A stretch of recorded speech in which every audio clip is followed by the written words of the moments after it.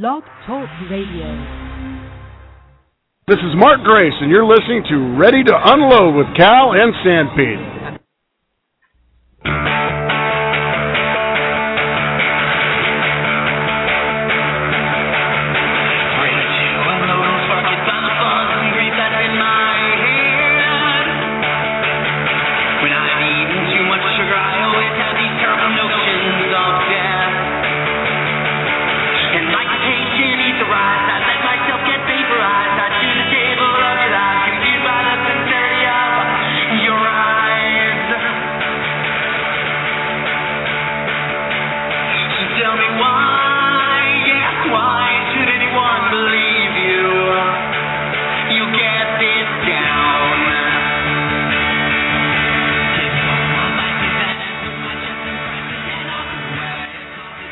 Hello there, and welcome to Ready to Unload with Cal and Sanpete, episode 3.09, New York Sports Talk radio show and podcast, coming to you live from Bayside, New York, and Dumpling Sound Studios 2, and also from Comac, New York, from Freehold, New Jersey, from Bayville, New York. We're going to be joined from Wantor, New York, and we're going to be joined in a little while from Chicago, Illinois, not Chicago, New York.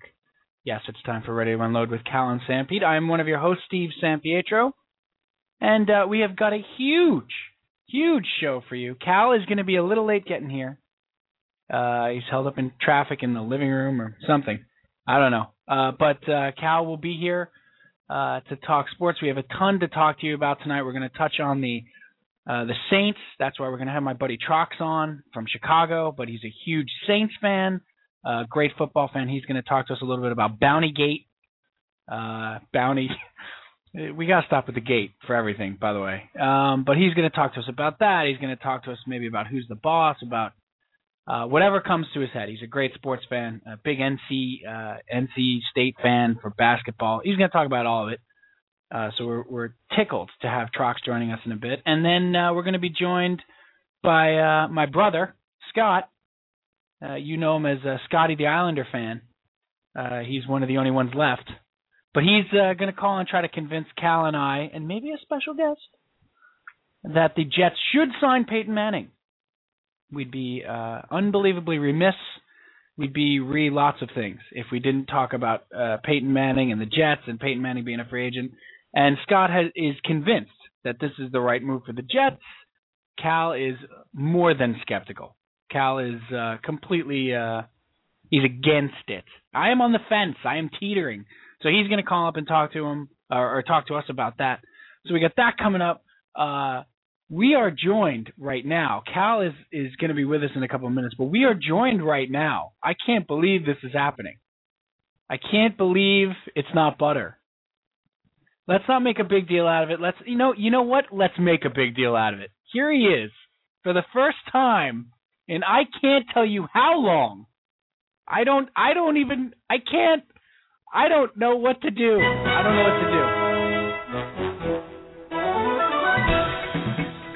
Let's welcome him in. One of the original members of the RTU news team. Coming to us live from Bayville, New York. The good Dr. E. Ray Stat. Hi, Dr. Ray. How you doing, Sanpete? I can't believe the dream has come true. Did it take 6 months of absence for me to get my own theme song? That's correct. I feel like Bob Murphy when the Mets won the World Series in '86. That's what I should have queued up. I should have queued up that call when they won. The dream has come true. Dr. E. Ray Stat. It's been an extended, much more extended than I thought would be hiatus. Obviously, the birth of my second child has delayed my return. Congratulations on that again. Thank you. It's been a wild ride, So I'm happy to be back. I think first of all, your office is a mess. By the way, I mean your office is just a disaster here. You really need to get in here. I don't know what the cleaning lady's been doing on your desk, but your office is a disaster. So that's first of all. Yeah, I think the kids got in the old office there, and I will not be doing the show from the office tonight. It'll be the iPad, a wonderful invention. Yeah, this is, the iPad really changes the game. Cal does the show on the iPad, too. The other thing we've been telling everybody because people have been asking, and there were rampant rumors of drug use. There were all sorts of wild rumors out on the internet. You know, we didn't want to turn into Bill Atherton in Ghostbusters. Frankly, there's been a lot of wild rumors in the press. So there was drug use. Some had said you had gone off and accepted a teaching post in Australia.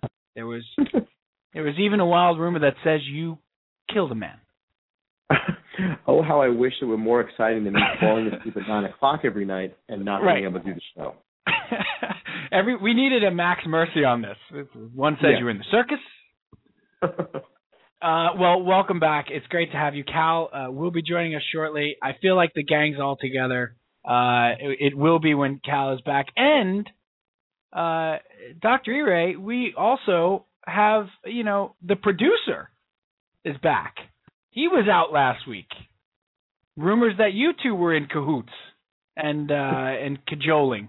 Let's welcome Pop Culture PJ back to the show. Pop Culture PJ, we've missed you. We certainly. Let's. Fair is fair. Oh yeah. Let's play the Pop Culture PJ music while we're at it. I feel so funky. I feel so funky. Welcome back, pal. How was last week's shopping excursion? Did you have to go shopping or something? I got to tell you, I don't remember what I did.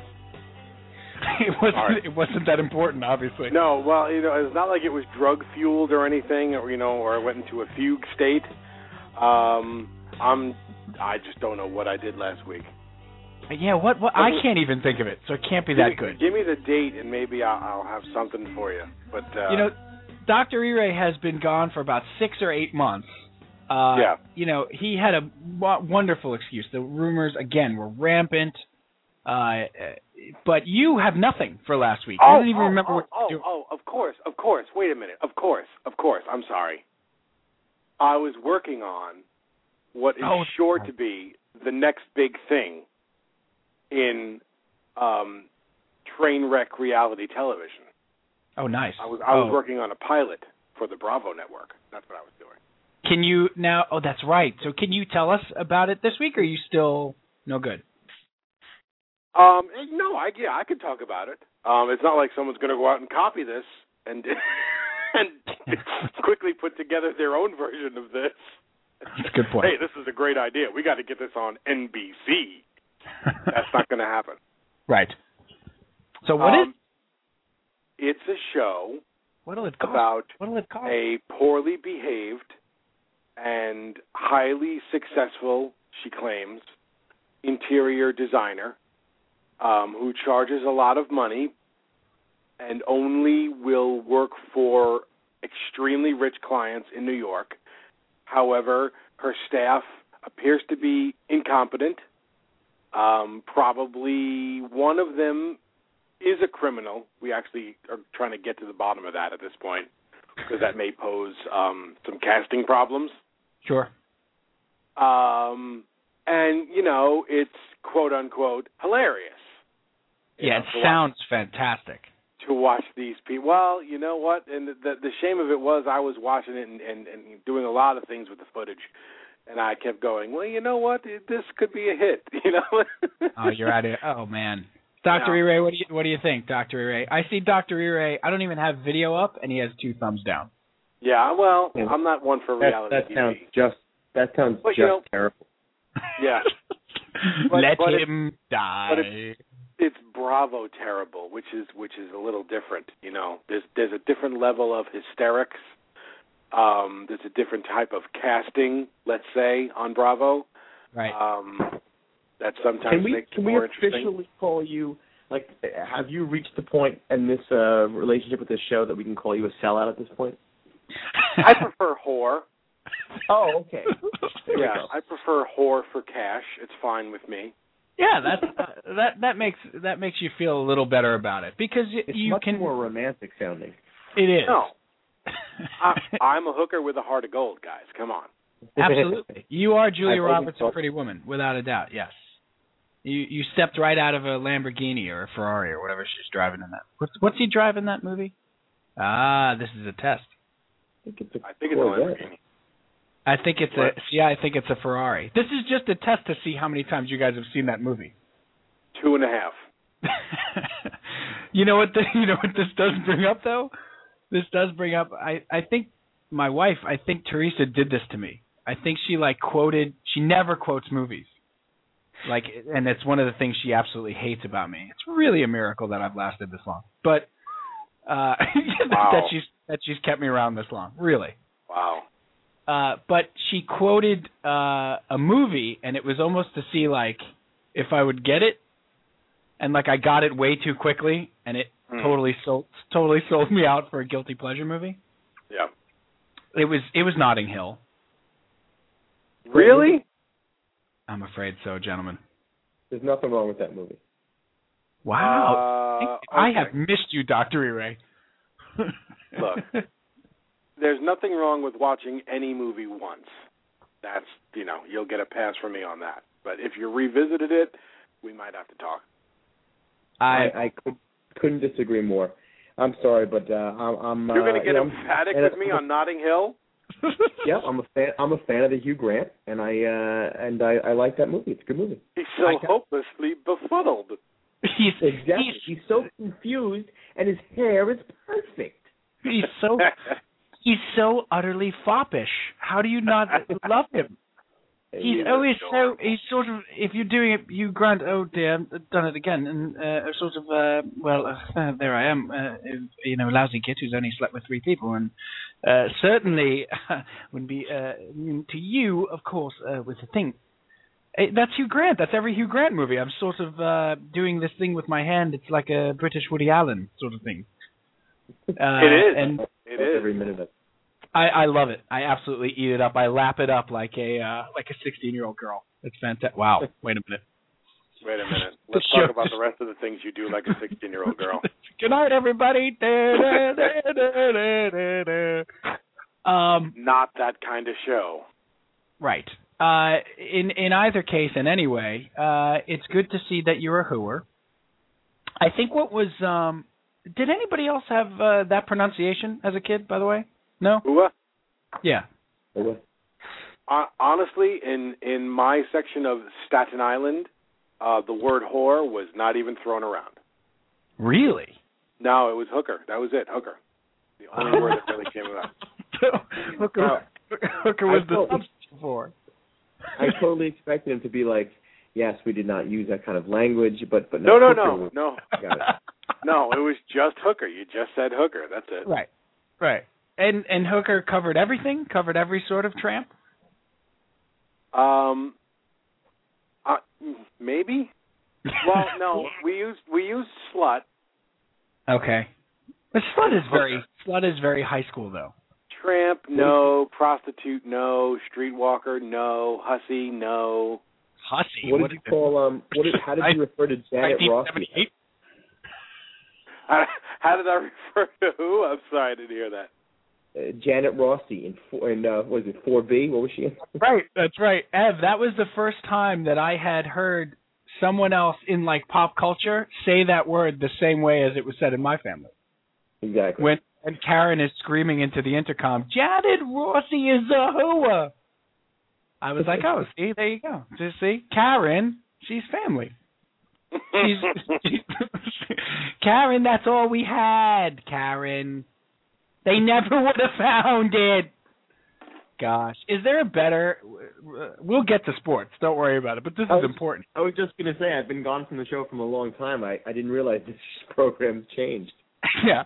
But is there... I mean, I love Ray Liotta. Was he ever going to have a better role than that? I mean, was that... No, there's no better fit for him, I think. Right. It was never going to get better for him, ever. Yeah. And talk about a guy completely born to play one part. Yeah, we need a guy who's bug-eyed and sweaty. I got him. Who has that just inimitable voice? It's just so good, so nice. He's perfect. Yeah, perfect. We could do we won't tonight, but we could do an entire podcast on maybe the best casting of all time. For one guy, or say last 25 years, best casting of all time. And I am putting, and we would probably have to qualify it, right, guys? Like, we'd probably have to qualify it Oscar-wise or something like that. Like, well, there's examples of terrific, like, stunt casting that still makes it work, like JFK, where it's a cavalcade of celebrities, but you buy it because you're kind of interested in it, you know? Right. Yes. And then there's casts of, like, actors where it really works. Right. So I think you've already got subcategories. Glenn Ross or something like that is some of the best ensemble acting you'll ever see in your life. That's not. I've never seen that film except 120 times. Right. Except the other 200 times. But that's. I'm talking about just nailing casting on. Don't start quoting that, by the way. We'll get thrown right off. Exactly. The FCC. If it did monitor this show, when you start quoting Mammoth. That's right. I'm trying to Tonight on RTU, our favorite Mammoth lines. Boo! Again, it's like Goodfellas on Channel 11. What do you mean I'm funny? Boo! Clown! Boo! Amuse you? Boo! No, but stupid mother father. Mother father. That makes me want to ask Dr. Erstat. We're going to have my buddy Trox come on in a couple minutes. He's going to talk all about the Saints stuff and the bounties and stuff. He's a huge Saints fan. He's a great sports fan.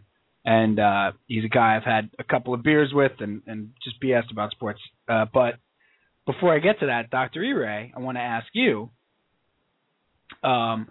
what's your favorite movie on Channel 11 out of those? So, like, Channel 11 here in New York was WPIX. I always go back to The Breakfast Club. Like, anytime The Breakfast Club was on Channel 11. That's exactly what I was going to say. I mean, flip you, Dad. What about you? Over everything. Flip you. I got one for that. One of my favorite WPIX movies was, because it created such a misperception about the movie, was when they showed The Good, the Bad, and the Ugly. Because they showed The Good, the Bad, and the Ugly with a commercial break every 3.5 minutes. I thought this movie was 9 hours long. Oh boy. And then, like, when you got to see The Good, the Bad, and the Ugly, you're like, oh, it's over? Right. It's an hour and 8 minutes. This movie felt so long. Why did that take an afternoon? They took a commercial break every 45 seconds. I mean, really. I mean, Clint Eastwood walks on screen, and then they faded to black. Right. And then it was a bounty commercial. Right. Right. And it was, speaking of bounties. Segways are for kids. Segways are for kids. Be careful. I almost tripped over that segue. I got some nice theme music for him, huh? Nice? I think you'll appreciate this. Let's bring in my buddy Trox, Jeff Troxclair. Trox, welcome. Hello, Sanpete. How you doing, buddy? Man, welcome to Ready to Unload. We are Cal-less as of right now, but we do have my buddy Ev, and of course PJ, and of course the Top Gun anthem is playing you. Oh no, this is wonderful lead-in music for me, buddy. Really appreciate it. I figured that. And anytime the Top Gun anthem's in the background, it's going to be a good one. Yeah, you're a winner. Everybody's a winner, and everybody. Somebody's awkwardly tossing dog tags into the ocean right now as we speak. Looking longingly at the sea. Trox, let's get this out of the way right off the top, because I know my buddy Dr. E-Ray is going to say it, and that is, you sound remarkably like Mel Kiper Jr. Have you been told that before? Do I really? And I was nervous about what my radio voice would sound, bringing the kind of southern New Orleans, with North Carolina accent mixed with a little 8 years in Chicago. I was wondering how that would come off, but I'll take Mel Kiper Jr. You are. I feel like the Jets just drafted a quarterback in the 6th round here. Just say tremendous upside. Look, so long as nobody asks me a question about Trev Alberts, I'll remain calm like a normal Mel Kiper Jr. conversation. Trev Alberts, wow. Talk about the podcast is bleeding. Talk about deep cuts. My goodness. I wanted to talk to you, wanted to bring you on or whatever to talk to the guys and stuff about and I'm not calling it Bounty Gate. We have a rule here. We try to stay away from the gate. I love that. Controversy because it's so overused. But no, let's get right off the bat, Trox. You're a huge Saints fan, the biggest Saints fan I know. And this had to be shocking, A, in that it came out, B, that it was, it seemed to be so sort of promulgated by, the owner, the GM, the coach knows about it. And then, the other thing is Vilma. Very surprised that that's a bond we've always shared was Johnny Vilma. It is. Sanpete and I have often kind of over beers, as you alluded to earlier, we've often spoken fondly of our mutual affection for Jonathan Vilma. And, rightfully or wrong, I kind of hold him to a higher standard than other Saints players. So it was. When I saw his name attached to it, it definitely cut a little deeper. You're exactly correct. The fact that, the NFL had an investigation going back in, late 2009, early 2010, that Loomis was alerted, that Peyton was alerted. I mean, these are things that, no matter how big of a Saints fan you are, these are things that should give you pause and kind of cause you to step back and really be concerned. On the whole, I think I'm somewhere in between, righteous indignation and the growing chorus of former NFL players who, seemingly say this is no big deal. It absolutely is a big deal. It's certainly something as a Saints fan and an organization which, I kind of put it out there. You said I'm the biggest Saints fan and that's probably because you don't know a whole lot of Saints fans, correct? Nope. Right. I mean, it's a pretty non-controversial organization on the whole, right? Pretty bad history. Some good years when I was turning 9, 10. You had the late 80s into the early 90s when we were, unfortunately in the 49ers division, so we'd go 12-3 and get the wild card. But it's a pretty non-controversial organization, especially when you add into it the fact that you got, Drew Brees, who, anyone will agree, or most people will agree, is one of the premier humanitarians in the NFL. And you've got that paired with the kind of revival of New Orleans as a whole. It makes for pretty compelling television and Absolutely. a pretty compelling story.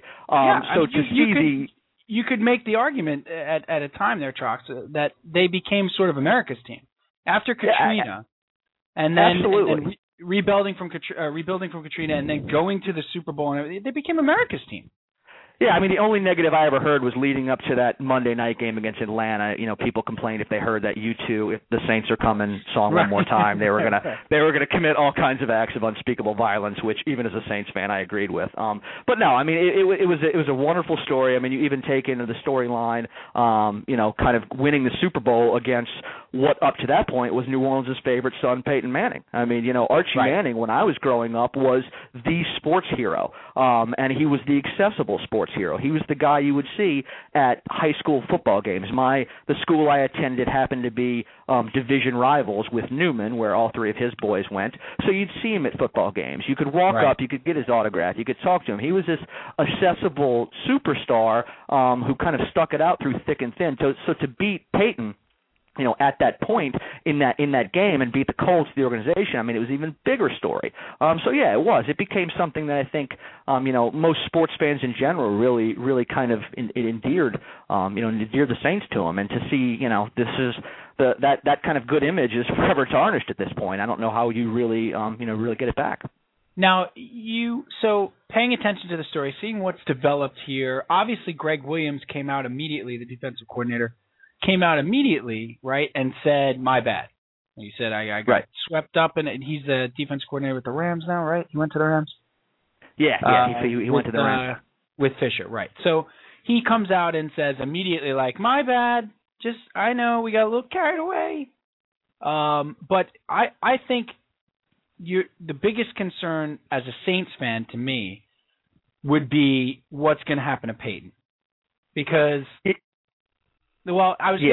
he is a fantastic coach. He's one of the best young coaches in the league. You've already won a Super Bowl. He really has a program in place there. If there's any sort of serious reprimanding that's done to him, that's going to set the program back. I mean, is that the biggest concern to me? Or to you? It is. I mean, the biggest concern to me as a Saints fan and as an outside observer was that you had the owner, Tom Benson, being the Saints were put on notice by the NFL. The owner, Tom Benson, put Mickey Loomis and Sean Payton on notice and said, guys, if indeed this is going on, cut this out right now. And it, apparently still went on. So that to me is a huge issue. I mean, anyone that's ever worked in any type of organization knows that, when your boss tells you to cut something out and you nod out one corner of your head and keep doing whatever you were doing out of the other. I mean, that's a pretty dangerous situation you're getting yourself in. So it really the fact that there was prior notice and then they continued to do what it is they were doing. I mean, that's certainly troubling. Peyton being lost for a couple games is it's absolutely a concern. I mean, if you're looking at one perspective, the PR aspect of things, the Saints were actually quite lucky in that Williams had left, and if they wanted to kind of,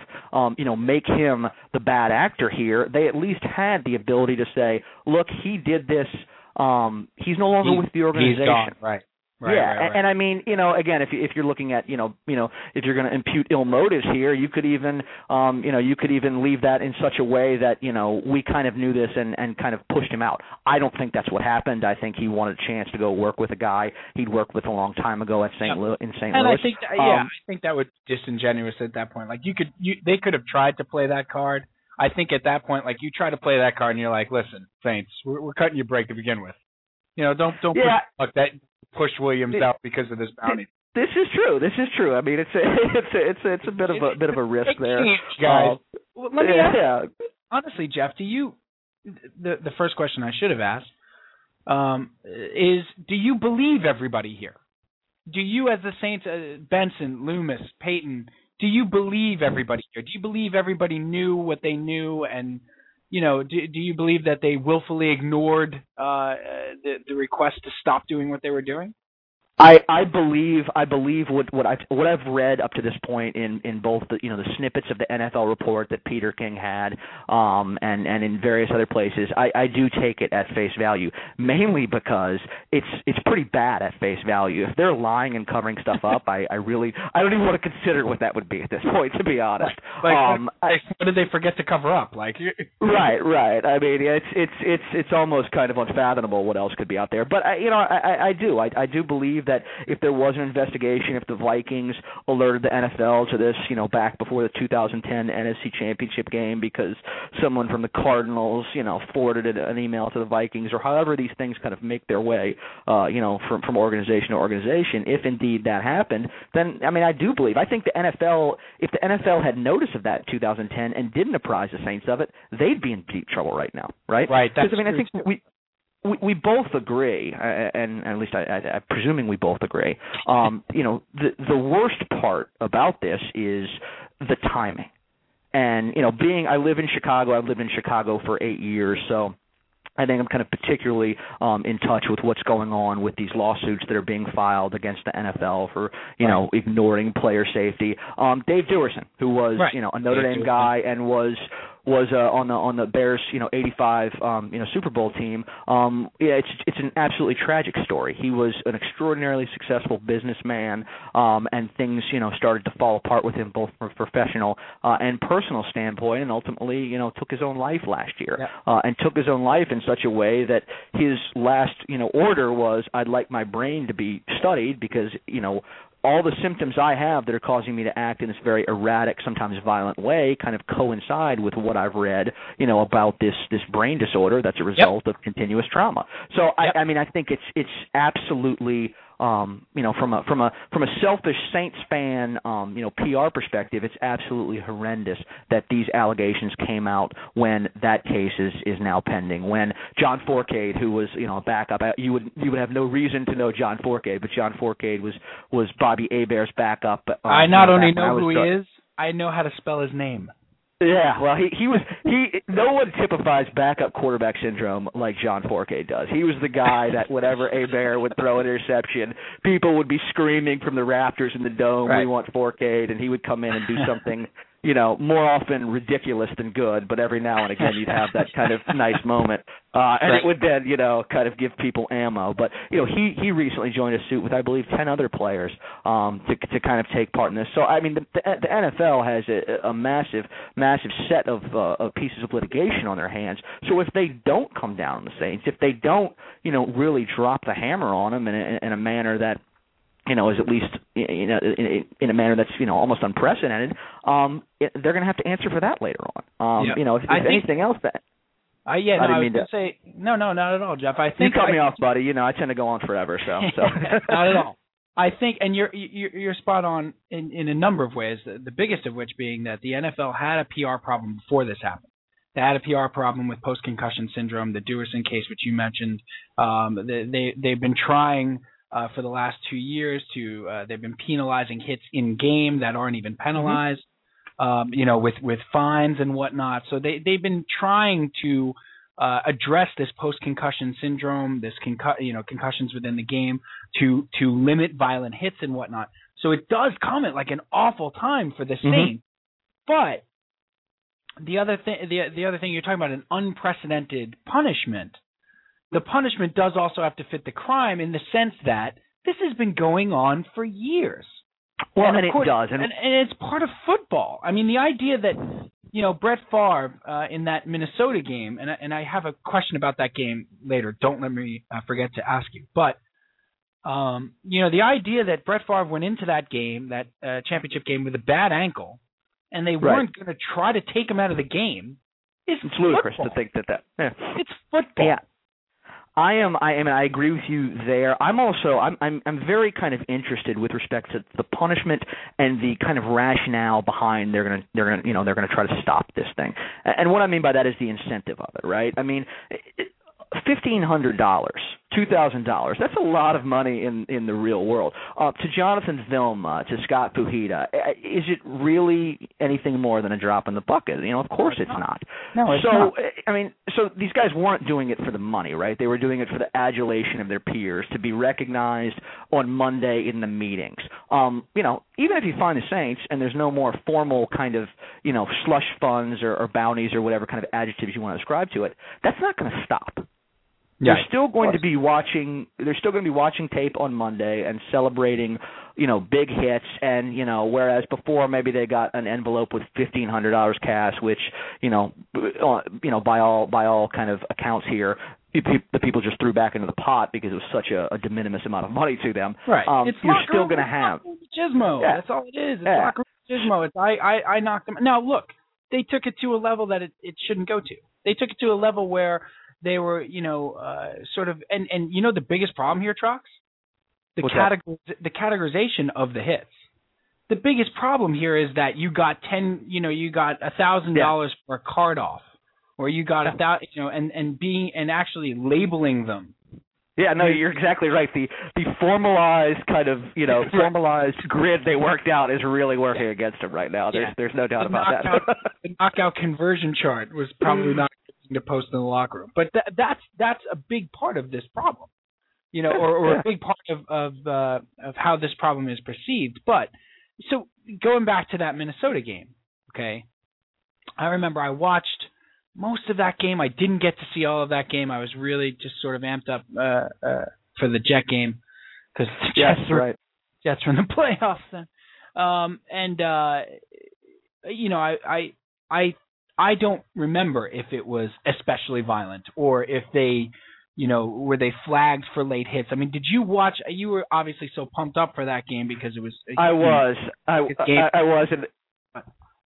Yeah, that game was obviously the biggest game certainly of my lifetime, any Saints fan's lifetime. That game also there was a special kind of motivation going on there because anybody that grew up a Saints fan remembers the first time the Saints ever made the playoffs, and they were a 12-3 wild card, as I mentioned, because the 49ers in the old NFC West happened to go 13-2, and the Saints got a home game against the 8-8 Vikings, right? I mean, the last team in, you got a home game in the Dome, first ever playoff appearance.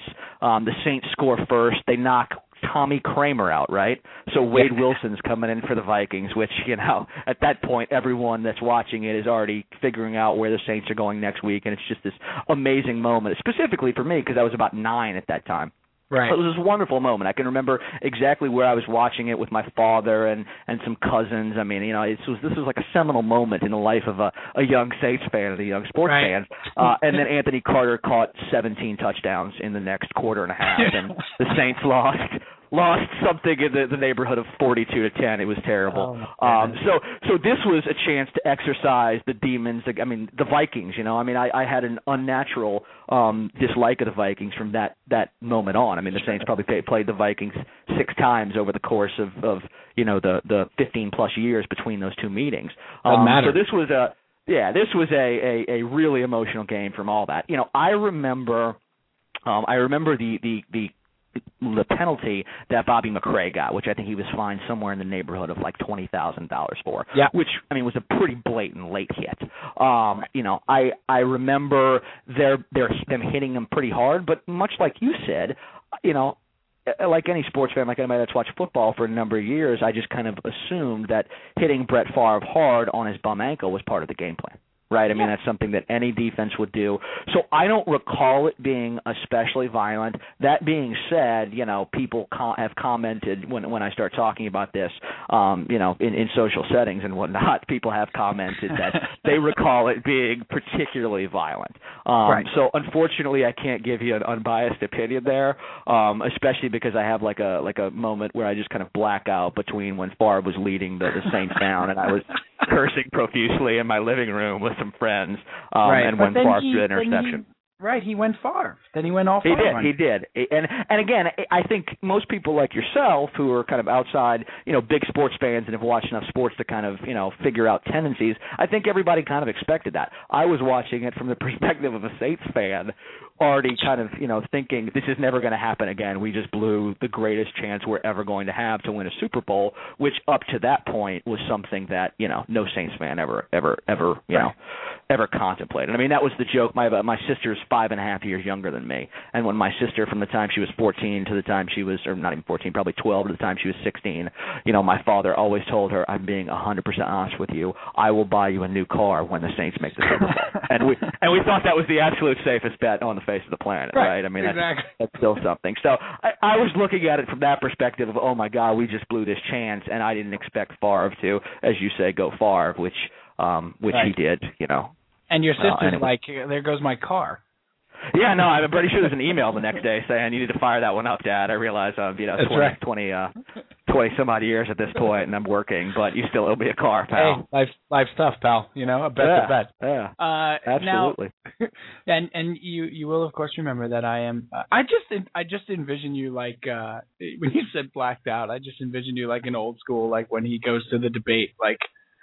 He goes to debate and he says, "What happened? I don't even know what happened." Like I just picture you backing out and being like, "Did we win? I don't know." It was very, very similar to that. Yes, James Carville and that whole scene. Right. That was about as good of a comparison you get. It was so bad that obviously my wife was sitting there watching. We had some friends over who we've known for a while, so they expected all kinds of tantrums and theatrics throughout. But that individual play where Favre threw it, I was so loud. I live kind of in an 8-unit condo building, and it kind of compelled me to go apologize to my neighbors the next day and say, if you heard profuse cursing followed by unrestrained joy at around 8:40 last night, let me go ahead and just apologize for that. So if I woke your children, right, that was my wife. Yeah.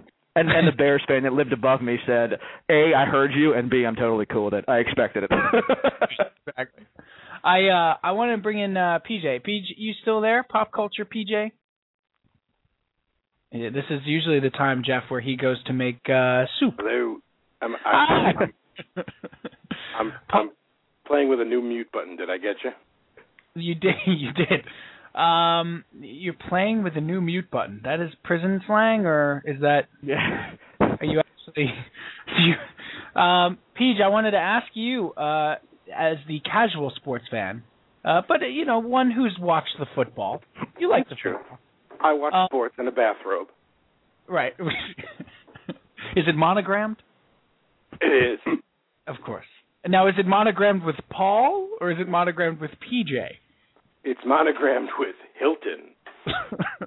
Excellent. I want to ask you, though, about this bounty stuff. And I don't know if you saw the story. I hope you did. Otherwise, I'm about to waste 5 minutes of podcast. But go for it. Did you see all the stuff with the Saints and the bounties and the putting money on taking players out of the game and whatnot?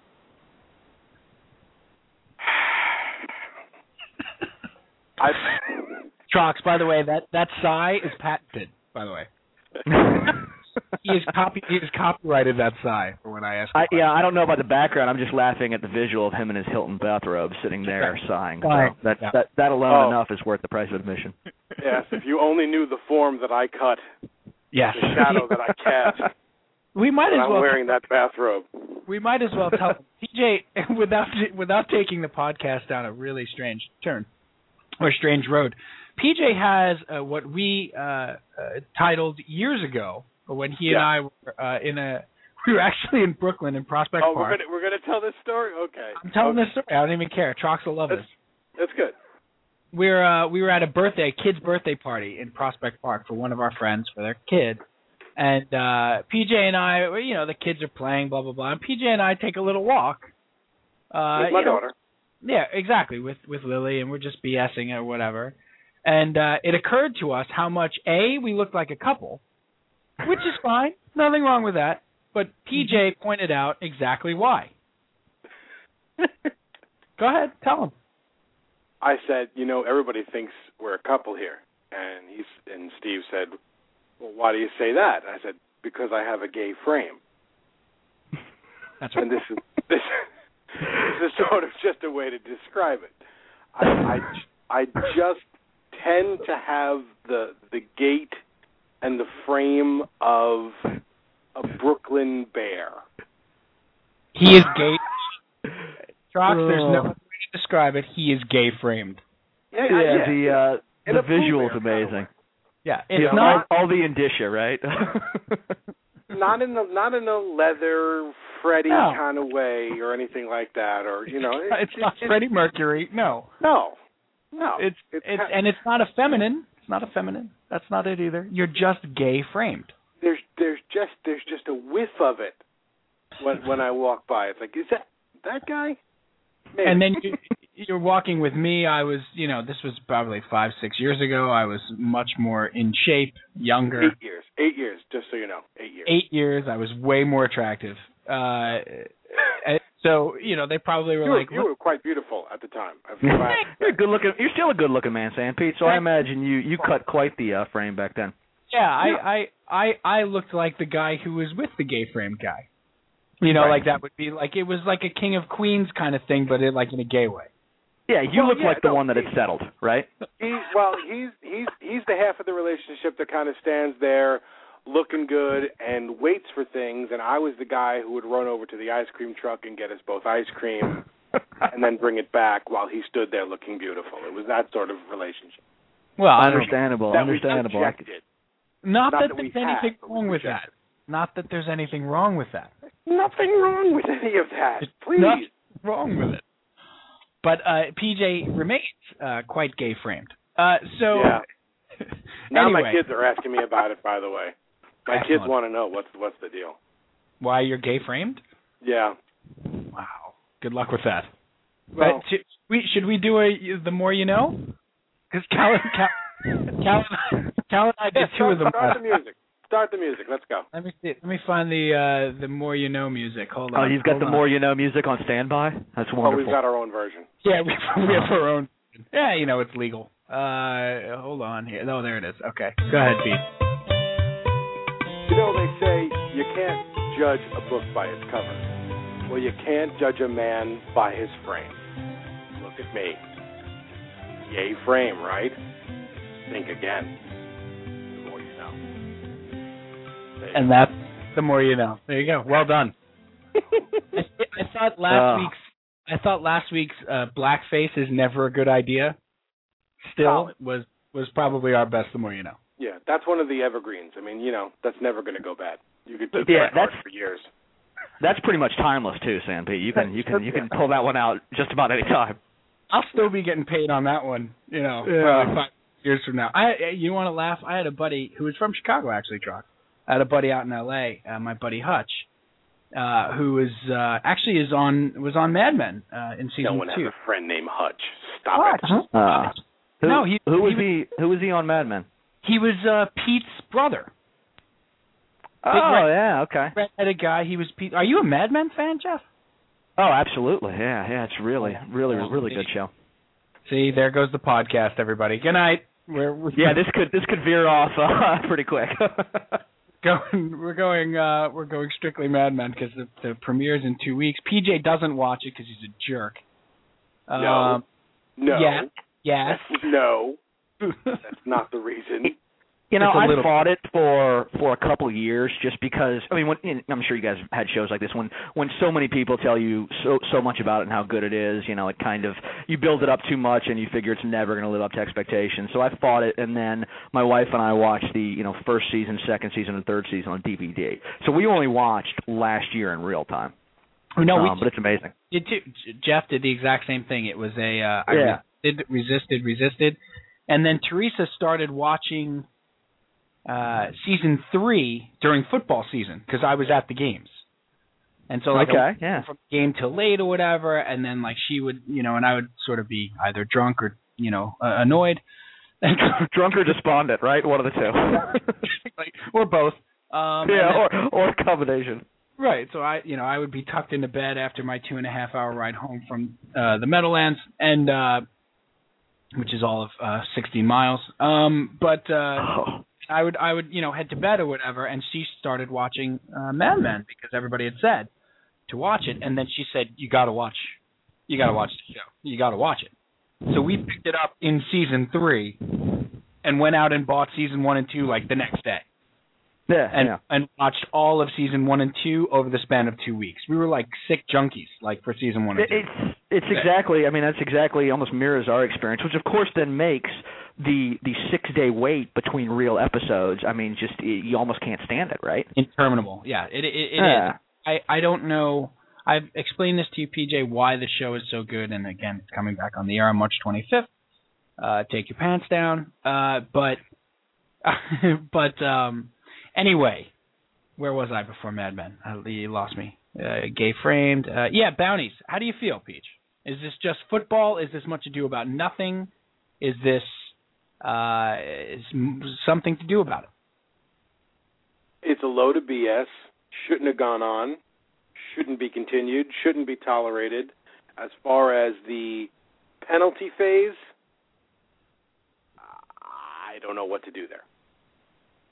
Right. So even a non-fervent football fan sort of can see that this is above and beyond just being football, right? You can pretty much call me a non-fervent anything. Just for future reference. Okay. Yeah, but I may take you up. I may take you up on that. Yeah, really. What do I get riled up about? Oh, okay, never mind. All right, you're right. You do get riled up about some things. Don't even. All right. Yes. All right. Well, I misspoke. I didn't mean to interrupt you, PJ. I apologize for that. I was going to ask you guys. You guys are all non-Saints fans, obviously. You're not kind of the bias isn't there. Comparatively speaking, if the benchmark for punishment is the Patriots, right? And what happened with them, in Spy, whatever, since we're not referring it to it as Spygate. But what they suffered there, do you think the Saints should suffer worse? And kind of how do you rank the two? Do you think what the Patriots did, giving them to borrow a Charlie Weiss phrase, a disguised schematic advantage, and actually kind of going to the heart of competition versus what the Saints did, which while abhorrent didn't really affect the game in and of itself in any meaningful way, at least that we're aware of. How do you guys kind of compare the two? I think, I think a couple things. I never thought that Spygate, and we can use gate there because everybody else did. It's just new controversies. We try to avoid it. Right. Please don't coin anything with the phrase gate. That's right. But, I agree. I've always thought that the Patriots got off unbelievably easy. They burned the tapes. I mean, come on. So obviously they were covering something up. Obviously it went much deeper. But again, I'm a Jet fan, so I can't be adequately, or I can't be counted on to give an unbiased opinion here. I thought they should have suspended Belichick for a year. Yeah, I suppose that's really not knowing your audience asking you that question. So, Mr. Kennedy, how do you feel about snipers? Because, yeah, right. I'm just wondering, I think they get a bad rap. No, I'm wary. Era, I don't care for them. There's Mayor Quimby again. Every time I do Kennedy. Yeah, that was decidedly Quimby-esque right there. That was good, Sanpete. Era, people of Boston. I declare today my favorite Quimby. I don't have a lot of favorite Simpsons moments, but my favorite Quimby is definitely Snake Whacking Day. And when they say, no, we shouldn't whack snakes, and he goes, Era, you people are so damn fickle. And the guy shouts from the audience, you're right, give us hell, Quimby. It's just so brilliant. But anyway, I don't think they were ever. I don't think the Patriots were properly punished. I don't think you can take the two and use them as or take the Patriot punishment and use it as the benchmark for the Saint punishment, because to me they're apples and oranges. And what you hit on before, Trox, is the key to the whole thing, and that's this happens at a time when the league is trying desperately. It has an image problem right now with the violence in the game. That it feels that the violence is too much. It feels that some of the hits are too much. They're finding hits that are not penalized in the game. You got James Harrison out there. You got guys that are. It just comes at an awful time. Mm-hmm. And to me, if this had happened 5 years ago, the punishment would not have been as great as I think the punishment's going to be. I think they have to come down harder than Spygate, and they have to come down harder now because of the post-concussion syndrome stuff, because of the lawsuits, because of Dewerson. They have to. Does that mean? What does that mean? What are you hearing? I mean, you read the Saints blogs and stuff like that. What are you hearing?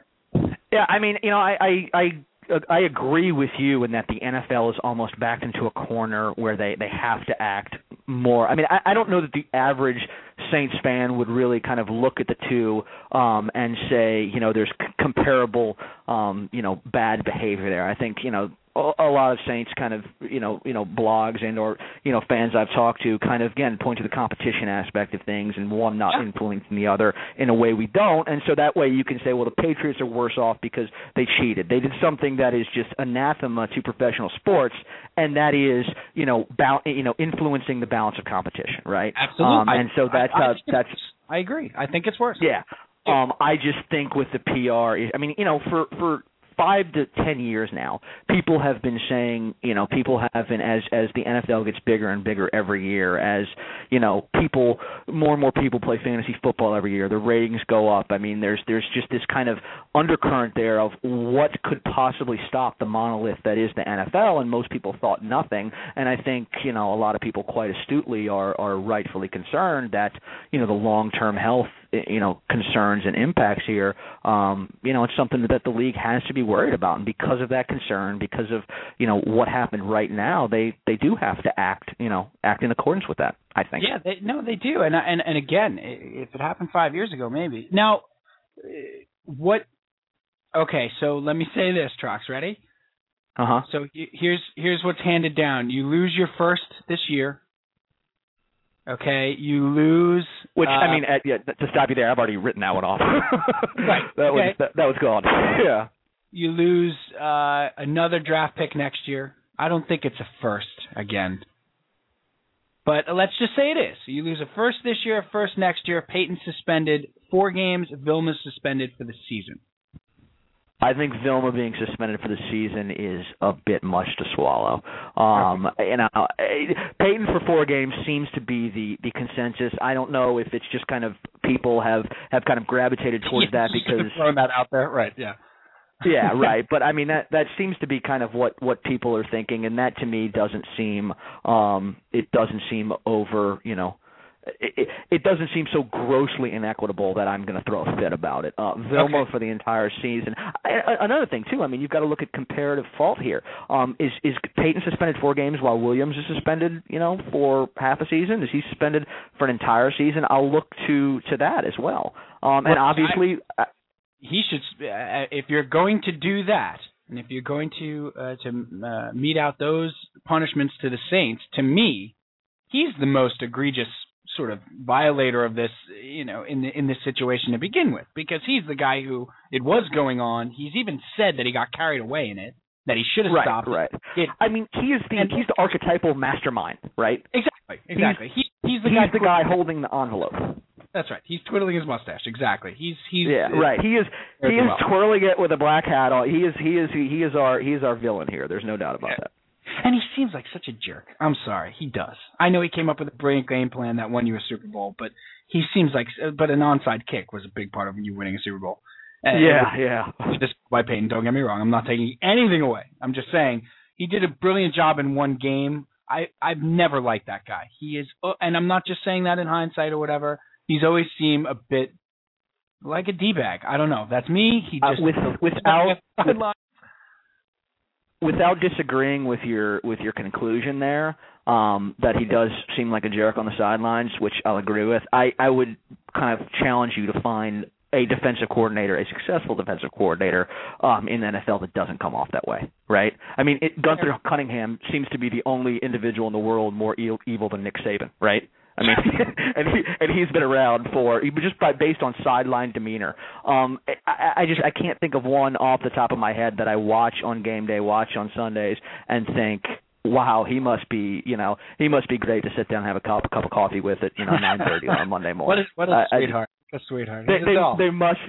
They may be out there. I'm not imputing kind of terrible things to all these people, but I don't know. I can't name one off the top of my head. Never, you never hear that. That defensive coordinator over there with the Chiefs? Right. All. Yeah, he works with puppies on the. Yeah, exactly. I mean, it's not something that goes hand in hand normally. All right, that's fair. But he should get a year to me. Williams gets a year. That's it. I mean, if you're going to come down hard, you're going to take away draft picks from the Saints. He gets a year, and he should be lucky that that's all he's getting. Because and I make a case that he could be, you've seen things banning him for life. Yeah, right, exactly. I mean, that was the initial thing was, kind of the initial hysteria was, ban Williams, send him away forever into a hole and never speak his name again. Fire Loomis, fire Peyton. I mean, once that kind of died down a little bit, as these things tend to do, I think you can kind of get Williams with a year, and I don't think it's not surprising. I kind of withhold judging whether or not it's right or it's wrong. It would not shock me at all. Okay. All right. So I'm gonna.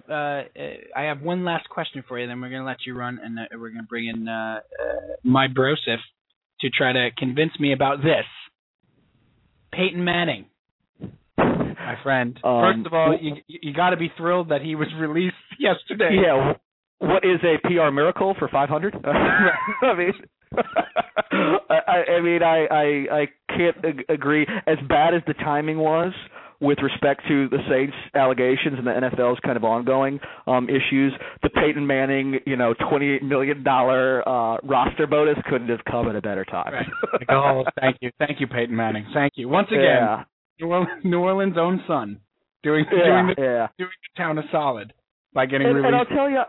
One other thing that no one is talking about because of the bounty issue is the fact that they had to franchise Drew Brees because of contract issues, and that he is more than likely not going to show up for the offseason workouts. I mean, that is it's an enormous story. It's a huge story, and that is just kind of between first the Saint bounty issues and then the Peyton Manning story. That's just kind of gone by the wayside. So the Peyton thing really came at a good time from a selfish Saints fan perspective. So it's that little thing about that 5,000-yard thrower and him not being happy and having to be franchised and maybe holding out and right. and you're losing a first-round pick. But you know what? Yeah. Trox, you won a Super Bowl. Yeah, and you actually, I will give you credit for this because. What's that? I said you can't pitch. That's the rules. You know the rules.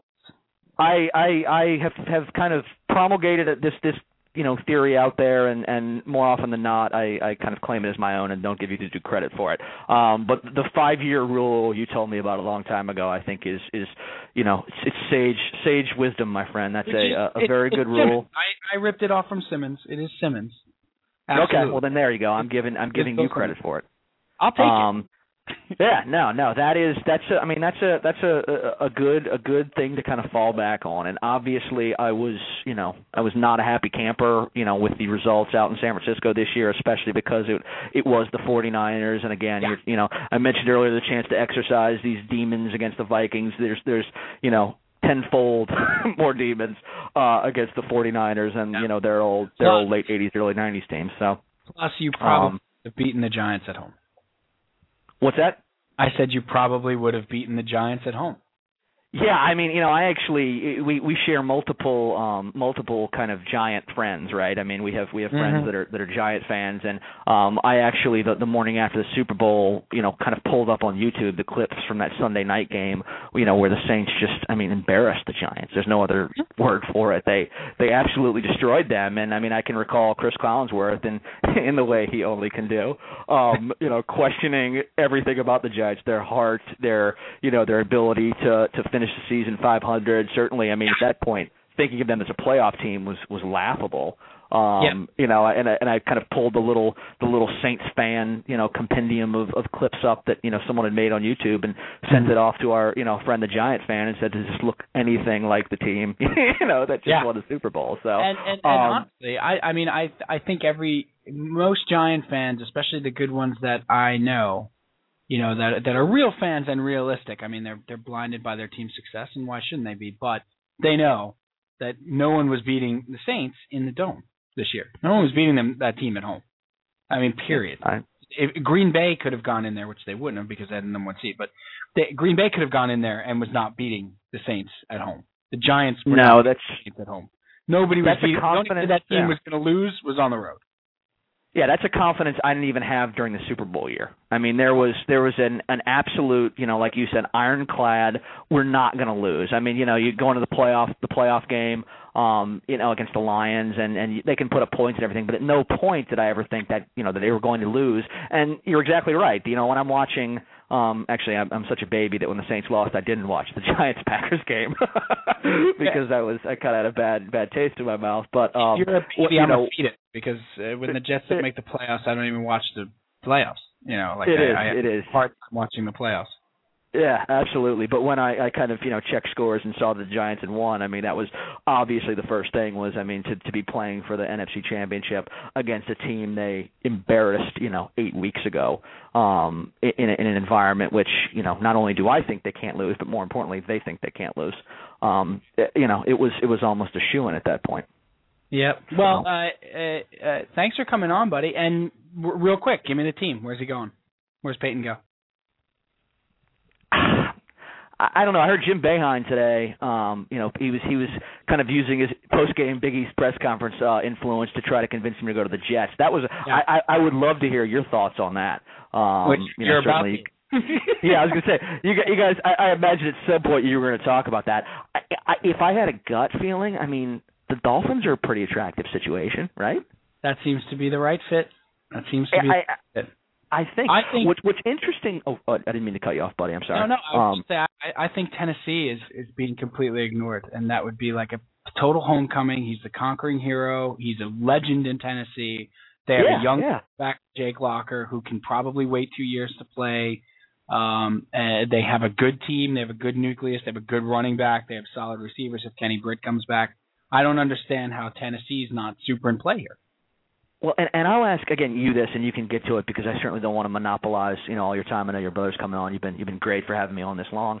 But I wonder with respect to the Jets and the Dolphins and the Titans and everything. I kind of heard some And again, it was changing the channels today while I was in the car, so I didn't hear much of it. But I understand there's this policy where Peyton doesn't want to work out, and some teams are really pushing him on that, and some aren't. And it really reminds me of the Breeze situation 5 years ago, right? Right. I mean, you've got Breeze all but begging to go to Miami, and Nick Saban, in his infinite wisdom, saying, I don't know if your shoulder's healed. You need to work out. And Sean Payton saying, buddy, we will take you, no questions asked, because at that point, there probably was not a less attractive option than New Orleans at that point, right? Coming off a 3-13 year.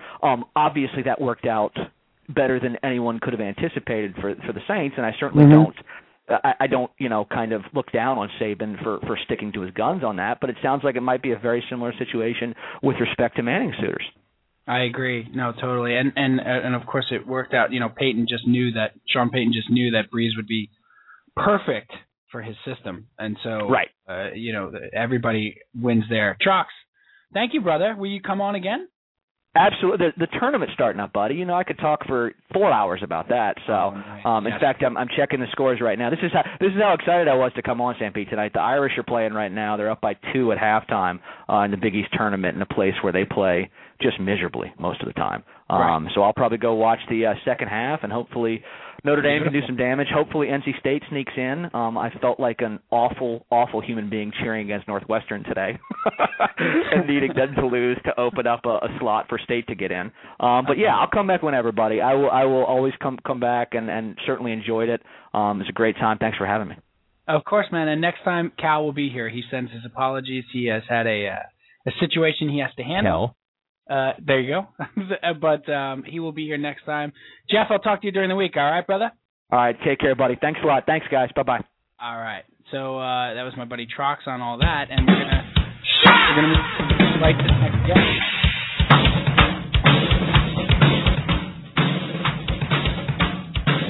We're gonna move right to the next guy coming in because we're ready to unload the talent. Episode 309. Download the really long song. One of the few people I would take a bullet for.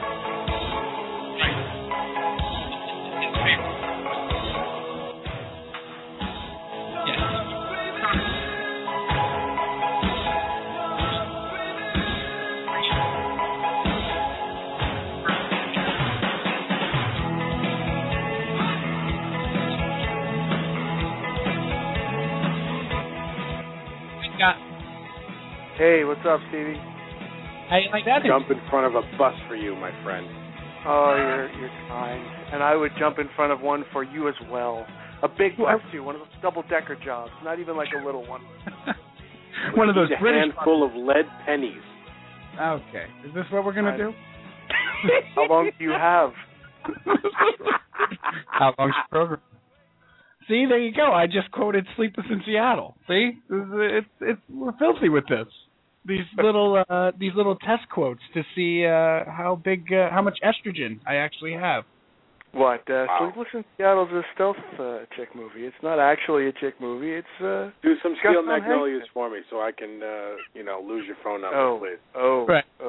You're absolutely right, Scott. It is a sneaky chick movie. Yeah, it is a stealth chick movie and there's the great scene with Hanks and his brother-in-law in the movie or whatever. Yeah, where they're making fun of the right. They're making the Magnificent Seven or something like that, or the Fantastic. What the heck is? Yeah, and then Trinity Lopez. Trinity Lopez is like and then Jim Brown dies. The Dirty Dozen. The Dirty Dozen. Thank you with Bronson. Bronson being awful. I love that movie so much. Oh, so terrible. Welcome back to Ready to Unload, my friend. You are here for a very specific reason. Cal is unable to join us tonight. He had to take care of a little something, but he'll be back next week. He was going to be very against what you're about to talk about. Well, so you can be very against it if you wish. We can do a hardball type of thing, right? Right. Issue number 4. Issue number 4, Peyton Manning. Should he be a Jet? Jack Johnson. Where does it go, PJ? We're gonna obviously talk about Peyton Manning to the Jets, or Peyton Manning anywhere. Obviously, yesterday he becomes a free agent, Scott. For the first time ever, he's got to be the most sought-after free agent in the history of the NFL, right? I mean, Brett Favre doesn't count because that was a trade. Yeah, I think it's pretty unprecedented, Steve. I'm having a hard time remembering, going back, casting over the years. Is there someone who would be as sought after when he hit the free agent market? I got to go back, maybe Reggie White. Even then, it's not even. I mean, Reggie White was heavily recruited. That's a lot tremendous. of people wanted him. That is a tremendous call. I think Manning. I think you could make the argument that Reggie White was bigger, only because he was healthy. He was sort of in his prime, and he held like a 7-team, courting ritual that was, it was everything but aired on HBO. Like it was, if that situation existed today, with today's social media, with Twitter, and could you imagine? The only comparison I think in sports over the last 25 years is LeBron. I mean, right? That's it. And LeBron is bigger than this, but. And again, the difference is, as you say, Peyton's health is still a question mark. They think he's going to be okay, but you don't know.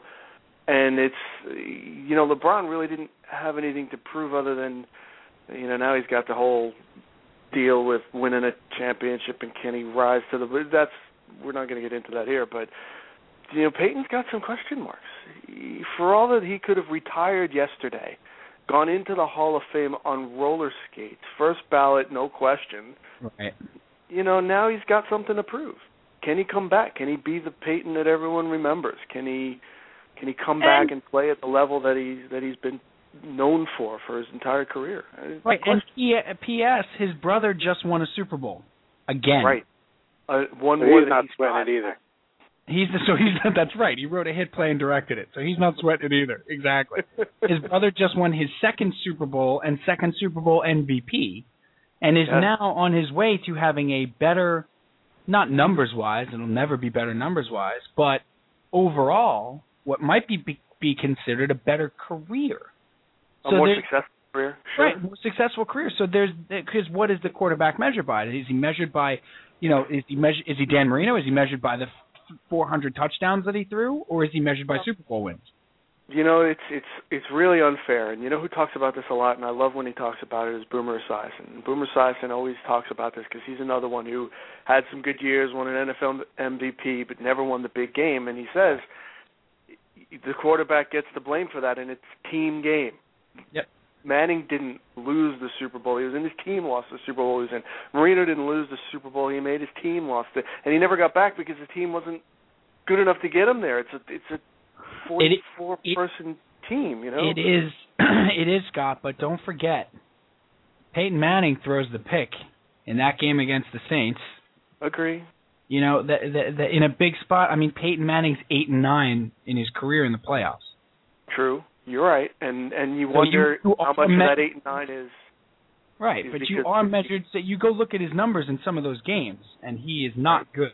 And you are measured for how you play in big games. Yes, it's a team game, but you could probably easily write off five of those losses to their defense, like when the Jets beat them, and beat them 41-0.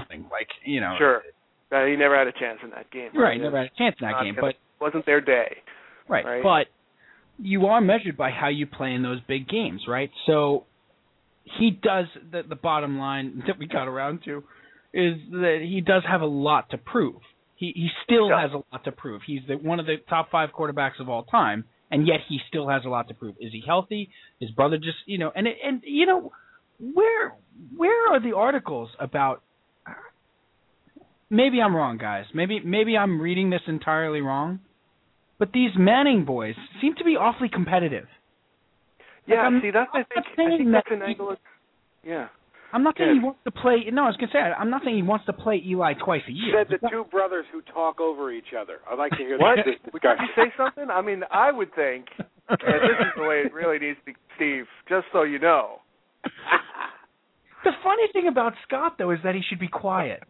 When Get Steve the last doesn't word talk, in much? it's much better. I mean, holy what I was smokes. going to say is, I'm not saying that Peyton Manning wants to play Eli twice a year. He definitely doesn't. I mean, he's already come out and said he doesn't want to be in the NFC, and you got to think that part of that. Not. He'd prefer not to be in the NFC. He definitely, and that's because the Redskins came calling. Mm-hmm. Okay, if the 49ers sweeten the pot, he would go there, I think. But I don't think the 49ers want him. I don't think they're interested either. I think they think they can win with Alex Smith, and I think they're going to commit to him in the next. I mean, that's what I'm reading. That there's a deal in the works there. I agree with you. I think that the competitive angle is just not. It's not being played up a little bit, but I think there's got to be something there. From having watched him, he is a fierce competitor. He really wants to win every game he's in. It matters to him. There's a reason why he never leaves the film room and why he studies so hard. Obviously, the guy is driven, right? So, maybe he's not competing with his brother, but I got to think there's an element there. You know what? I saw Eli, and he won in New York, and I saw how great it was for him to win in New York. And, I kind of want that feeling, too. I had a great experience in Indianapolis. I love the fans there, but, if I win in New York, I could have what Eli has. I kind of want that. Maybe I can try and go get that. Right. Well, that ties into why one of the reasons we brought you on the show, other than your charming personality and the fact that you're dashing, and PJ for the second time tonight likes the cut of your jib. Yes, I have a face for radio. Absolutely. I would drink Drano for this man. He's got like 96 more of those, by the way. He's been working on those all day. See, you can't even see me blush on the radio, right? You can't even see how I'm blushing here. You're making me blush. I got to be honest, Scott, some of them are really obscure. Really obscure. I thought you were going to say obscene, and then I was blushing even more. No, that's just really, I don't understand what, Mel Gibson could possibly have to do with this, and he's got one. Right. There's just some that... I would teach a Kabbalah class to Mel Gibson for this man. There it is. So there's some that are just, they seem like maybe a little out of left field. Right. I don't know how you can involve... I would date Christopher Plummer for this man. Wow. In Klingon makeup or not? Him or you? Him. Wait. What? That is a good question. You were Christopher Plummer. Right. I'm muting myself out of self-preservation. No. This reminds me of the Rodney Dangerfield bit. Dr. Vinny Boombat's been doing nothing he wouldn't do for me, nothing I wouldn't do for him. We've been doing nothing for each other for many, many years. many years. But I did want to bring you on because you almost single-handedly, via text message, convinced me that the Jets should make a run at Manning. Now, I have to tell you, I'm still against it. You're still on the no side of the fence?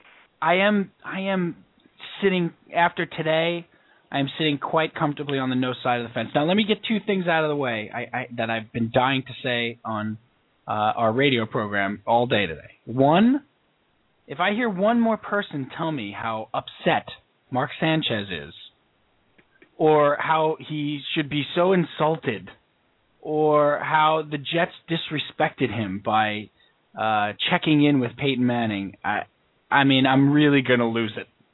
I am really going to lose it. Because that's just ridiculous. And one of the writers from SI, I can't remember his name, but he tweeted tonight, the notion that Mark's, if he's that thin-skinned, right, then maybe they should release him and go after Peyton Manning, because I think the speculation that Mark Sanchez is somehow feeling disrespect, and maybe he is, okay, maybe he's feeling, but if he uses it for anything other than competitive fire, he's not worth his salt. And there's no evidence that he's not using it as competitive fire. Well, we don't know what he's thinking. He's sort of gone to Garbo-esque status right now. He's sort of recluded himself. Is that even a word? He recluded himself. He's become a recluse, is what I'm going for. We have a person. Recused? Were you trying for recused? I don't know what I was going for. Withdrawn. I'll just withdraw it. He hasn't spoken. He's gone media silent, right? He's gone low profile. He's gone incognito, and you know what? I don't blame him for in the slightest. But let me come back to your point because I couldn't agree with you more. I think you got to put on your big boy pants. You got to suck it up, and you got to realize it's not a slight. It's not an insult.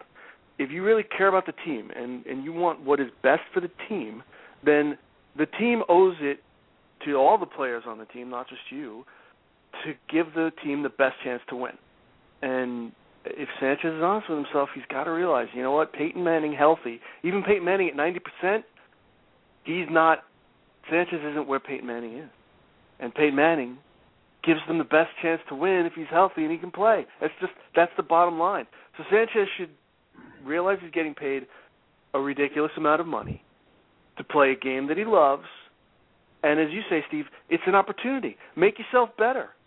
Make it so that the Jets would be stupid to talk to another quarterback. Make it so that when Peyton moves on, because this ain't going to be, even if he comes to the Jets, you know it's not going to be for more than 2-3 years tops. By that 2 years time, tops. By which time Sanchez will be 28. Not even. Not old. Right? 27, 28. 27, 28, that's the prime of your career. Learn from the best. Learn from one of the best to ever play the game. Learn how to take control of that locker room so you don't have idiots in your huddle with 3 minutes left in a game that's still winnable, pouting and fighting. Learn how to keep that from happening. Learn how to study like Peyton studies so they can't fool you on defense. Right. You learn how Peyton can make adjustments at the line, and he reads, what is his keys. Unfortunately for Sanchez, he didn't have somebody to teach him that over the last couple of years. He had Schottenheimer. And we all know that no friend of the program. No friend of the program. Absolutely not. We've been over it. We've talked about it. It's been beaten to death. You know, right. the reason Sanchez, one of the reasons he hasn't progressed the way I think people expected him to is because he doesn't have the support. He didn't have the coach teaching him how to do these things. And, maybe part of it is him. Like, I couldn't agree with that right or more. If this is an insult, if you're this thin-skinned that you don't realize that the Jets have a duty to every player on that team and their fans to try to get one of the greatest quarterbacks to ever play the game, to play for them for the next 2-3 years. If you think that's an insult, then you shouldn't be the quarterback because you are too thin-skinned to ever succeed in New York. And the Jets should trade him to Pete Carroll and see what they can get for him. All right, sir. We agree. We agree wholeheartedly. Right now. Yes. Over a little bit. I concur. Now, so tell me honestly, why this team, as currently constructed, give it to me in two parts. One, from the Jets' point of view, although you started to do that a little bit, and two, from Peyton's point of view. Well, I think the Jets have a lot to offer Peyton. I think a lot of teams have a lot to offer Peyton, but I think Peyton has even more to offer to the Jets. Last year, you and I struggled watching this team. It was not a fun team to watch. It was an inconsistent team. There were a lot of things on this team that if they had only had a more consistent offense, if they had only had more consistent performance out of their offense, it could have gone a lot further. They left a lot of points on the field last year. They left a lot of points at the end of drives that they couldn't finish. They hung their defense out to dry so many times with the 3-and-outs and the incomplete passes and the stretches where Sanchez couldn't hit the side of a barn. You know what? Peyton Manning brings consistency. He brings confidence. Wouldn't it be nice for the Jets to have a quarterback that they could bring to a Pats game and realize that, hey, we're at least even at quarterback? Wouldn't it be nice for the Jets to have a quarterback that every player in that locker room could believe in and think, this is the guy? Not that you got to talk yourself into him, not that you got to rally around him, but he's got a track record. You know he can do it. He's done it. That confidence is a huge, huge factor. Look at the Broncos this year. All right, but all right. So wait, those are all well and good, and obviously we're taking Peyton Manning's health as a given in this. Well, I think it's a fair point. It's a fair point. I think you have to assume that he's healthy. If he's not healthy, sort of all bets are off. And I guess that's a different conversation. Is do you take the chance? I'm assuming he's healthy. Okay? And how can you find out if he's healthy? We don't know that. Well, we don't know yet. We're going to watch the process play out. Right, but let's assume, so you bring all that stuff in the locker room. Are the Jets a win-now team? I think every team in the NFL should be a win-now team. But let's talk realistically. Let's talk about the personnel they have under contract. Let's talk about what they're bringing back on defense. Let's talk about what weapons they have in the offensive set. Are they a win-now team? Are they a quarterback away from winning now? Because you do only have, if you sign Manning, a window of 1 or 2 years. Are they good enough? And I know you could take the Giants, and they were 7-7, and they got hot at the right time. But the Giants also got healthy at the right time and had the best defensive line in football. They also had an elite quarterback. And they have an elite quarterback. But the Jets don't have.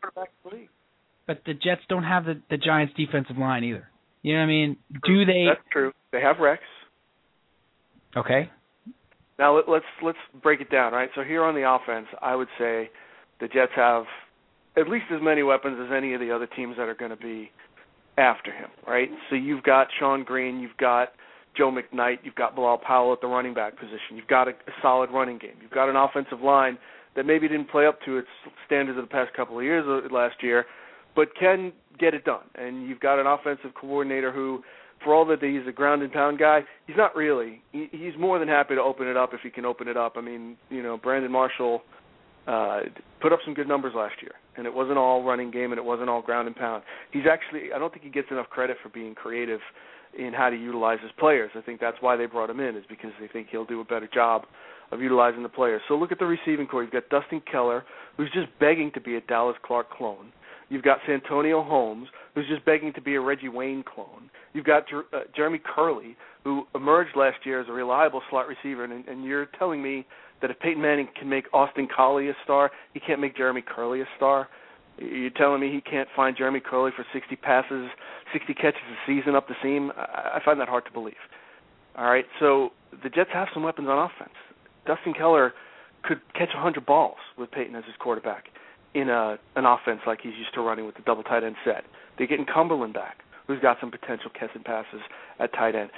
I think they are a win-now team. I think the window with Holmes, on offense anyway, the window with Holmes, the window with Mangold and DeBrick and Brandon Moore and all the linemen that they have, you're not going to be able to hold them together for more than 2, 3, maybe 4 years tops. No, you're right. All right? They're a win-now team on offense, and they have some weapons. On defense, I think it's the same story. You've got David Harris. You've got Darrelle Revis. You've got Antonio Cromartie. These are guys who are in the prime of their careers. You want to take advantage of it. You want to take advantage of the prime of Revis's career. You're not going to have – he's never had a cornerback like Revis if Peyton Manning comes to the Jets. He's never had a defensive coordinator like Rex. Dungy's a good defensive coordinator with the head coach, but it's a different kind of defense. Yeah, all fair. All fair. And they were 8-8 last year. They weren't 4-12. I mean, I think that gets lost in the shuffle. They were a Tim Tebow 95-yard drive away from making the playoffs. Yeah, and a Victor Cruz 99-yard catch, right? That's right. And 67 passes. Yes. So I agree with that. My contention then becomes, as we've talked about,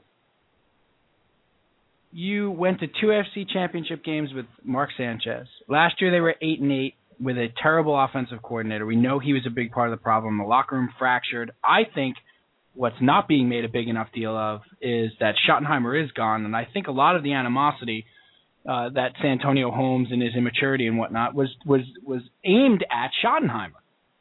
Okay, I think Schottenheimer was a big part of the problem in the relationship between Sanchez and Holmes. He's gone, okay? You've taken that out of the equation, and you've got an offensive coordinator in there that's not going to take any crap, all right? You've won with Sanchez. Okay? He puts that on his resume, right? Morano, I don't take any crap. It's right at the top of the list. And you've won with Sanchez, and you only have about $8 million to play with under the cap, and this team has other needs. Is the quarterback a need, or is it just, hey, dude, it's Peyton Manning? Yeah, I think it's the latter. Look, the quarterback is not a need. The Jets, if they don't, for whatever reason, wind up getting Peyton Manning, they still have Sanchez. And they're not getting him, Scott. I can tell you right now, they're not getting him. I can tell you right now, they're not getting him. He is going to, I really think it's for one reason. I really think it's he doesn't want to play in the same city with Eli. I really do. Yeah, But but now you're contradicting yourself. It's a very ugly thing when you contradict yourself. Wow. Before you said the competitive angle is getting underplayed. Well, how the better? Angle, but no. The competitive angle. I just said it from. I'm sorry, I didn't mean to cut you off, but I was just going to say I didn't mean it from the New York point of view. I meant it from the coming back to win another Super Bowl point of view at all. Well, I don't think you totally throw the New York angle out. He doesn't want to play against his brother. I don't think for 1 second he would mind playing in the same city as his brother.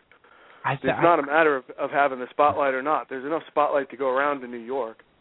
Look, one of the other things he doesn't need New York. He's Peyton Manning. Understood. You know what I mean? How much bigger could he be in New York? He can't get any bigger. Peyton Manning. He's the biggest. He's the biggest star in the NFL, and he played in Indianapolis.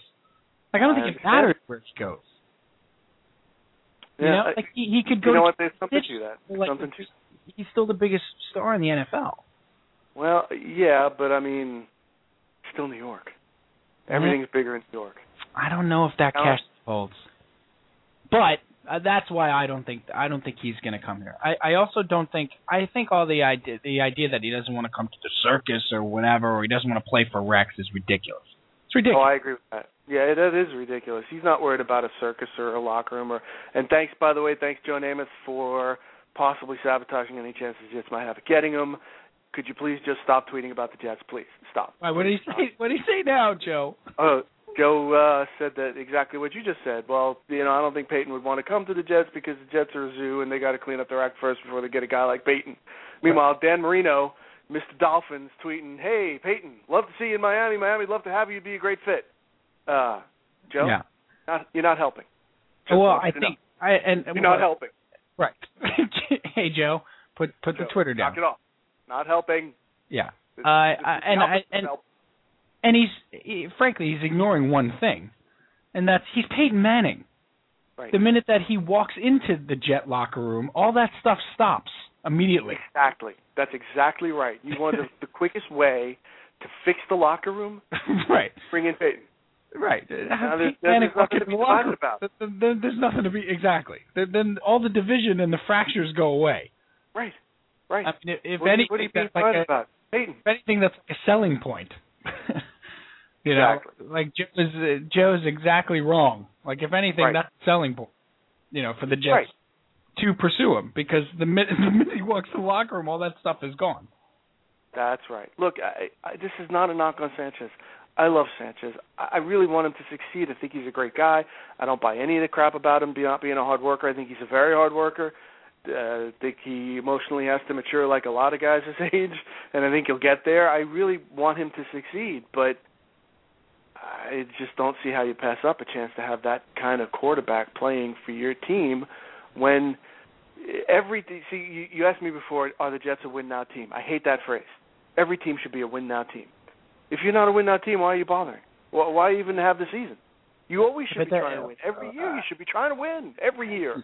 And every team is, but every team doesn't really. I mean, the Cleveland Browns are, probably not going to win the Super Bowl. I agree with they just there's you have to factor talent in, do you not? I mean, he does. Peyton Manning has to. Peyton Manning has talent. Does. He has to factor in the talent and who has a legitimate shot at winning a Super Bowl. And so here are the other two teams. Here are the other two teams that I think probably have the best shot at getting them. Obviously, Miami, very strong contenders. You got Brandon Marshall. Their defense was pretty good last year. Oh, that's not a good team. But I agree with you. And they're also in a little bit of upheaval. They got a new coach.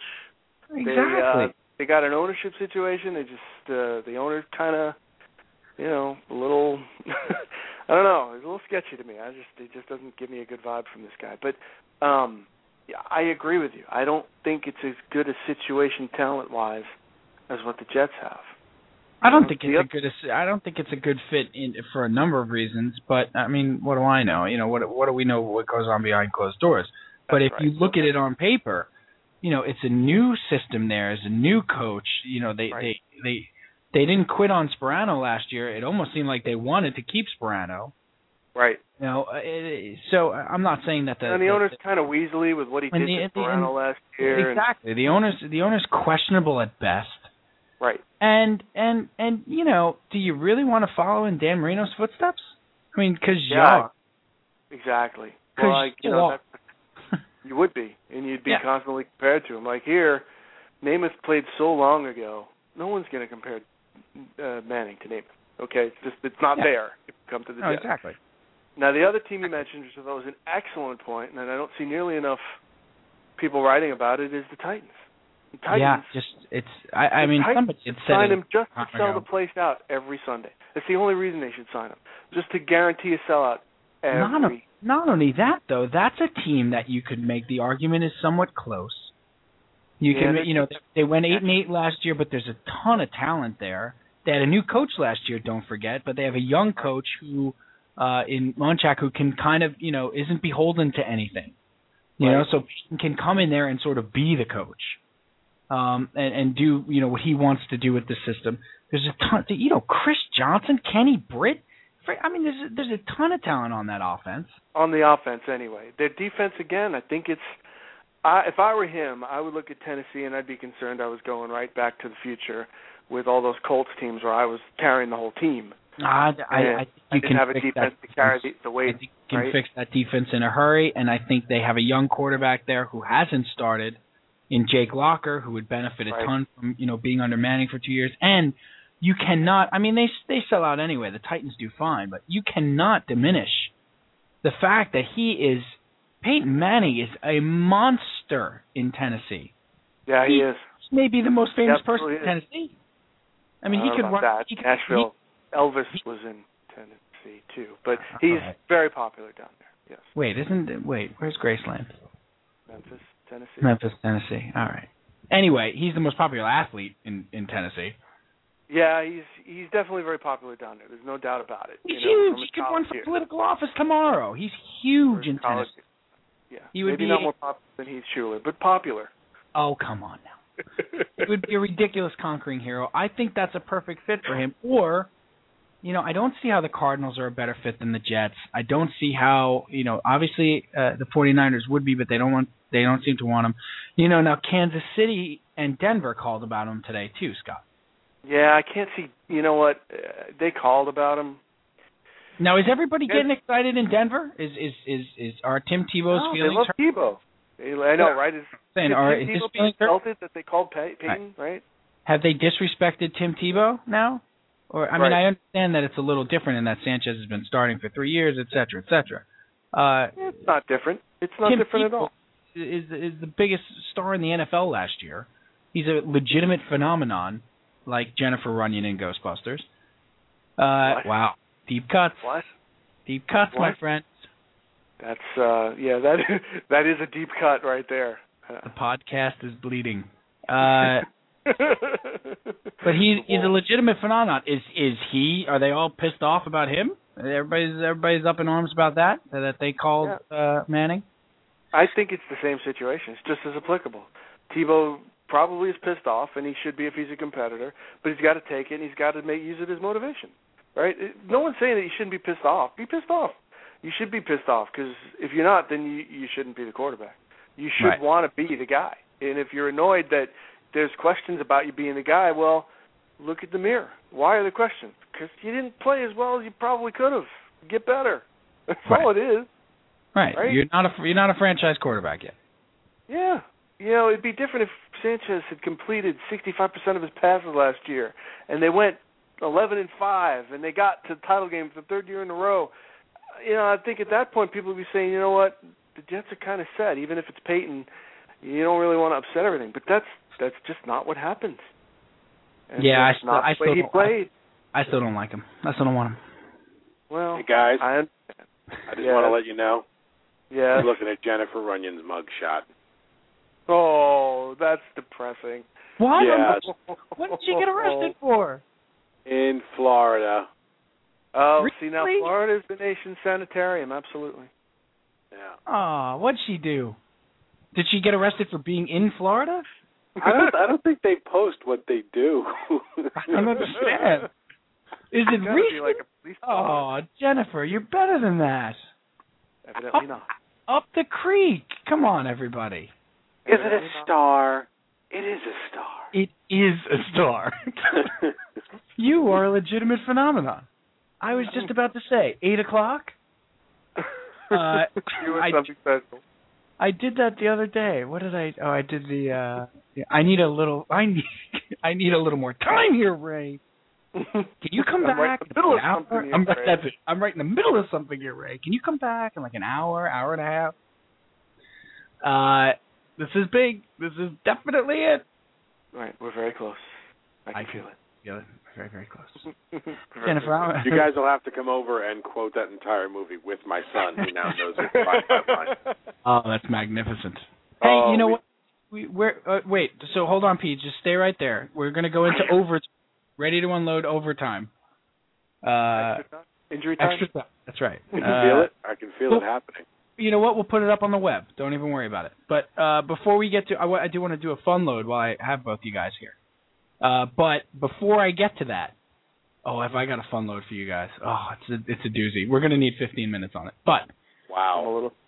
Before I get to that, Scott, lastly on Manning, you did a great job almost talking me into him, without a doubt. And you know what? I am really on the fence. If they went out and got him tomorrow, I'm not buying the 18 jersey, but I'm not upset. I'll be honest. Right. As upset as, but I still want them to succeed with Sanchez because there's something. I don't think they need a quarterback. I don't think. I think that money is better spent in other places. I do think that they are going to be competitive again next year. I really do. I agree they will be competitive. And in terms of spending the money in other places, I'm not sure there's too many other places to spend the money at this point.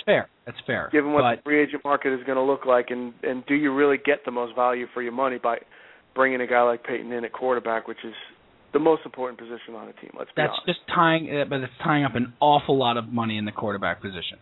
That's right. When you position on the team. Absolutely. But you're not in that bad a shape where you need to do it. But your points are extraordinarily well taken, and anybody who says that they shouldn't investigate it, at least investigate it, is not being realistic. No, I'm sorry, you're just not being realistic. And I love Sanchez more than any. I want to go see Wicked with him. Let's do this. Okay? Let's not Rockette kick a man when he's down. I love the guy. He loves the Rockettes. But where does he wind up, Scott? Where does he wind up? My gut tells me he will wind up in Miami. I'm thinking that he will like the chance to play Brady twice a year. He'll like the chance to he's got a condo in Miami, so he obviously likes the area. He'll look at the weapons and think, I can do some business with this. And, one thing we didn't talk about, he's been a dome quarterback his whole career.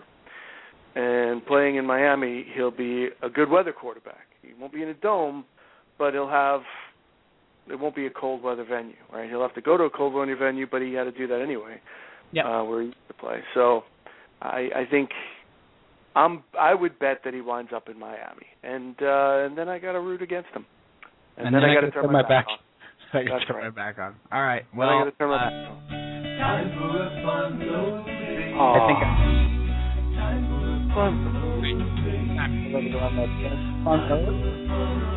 This song takes me back.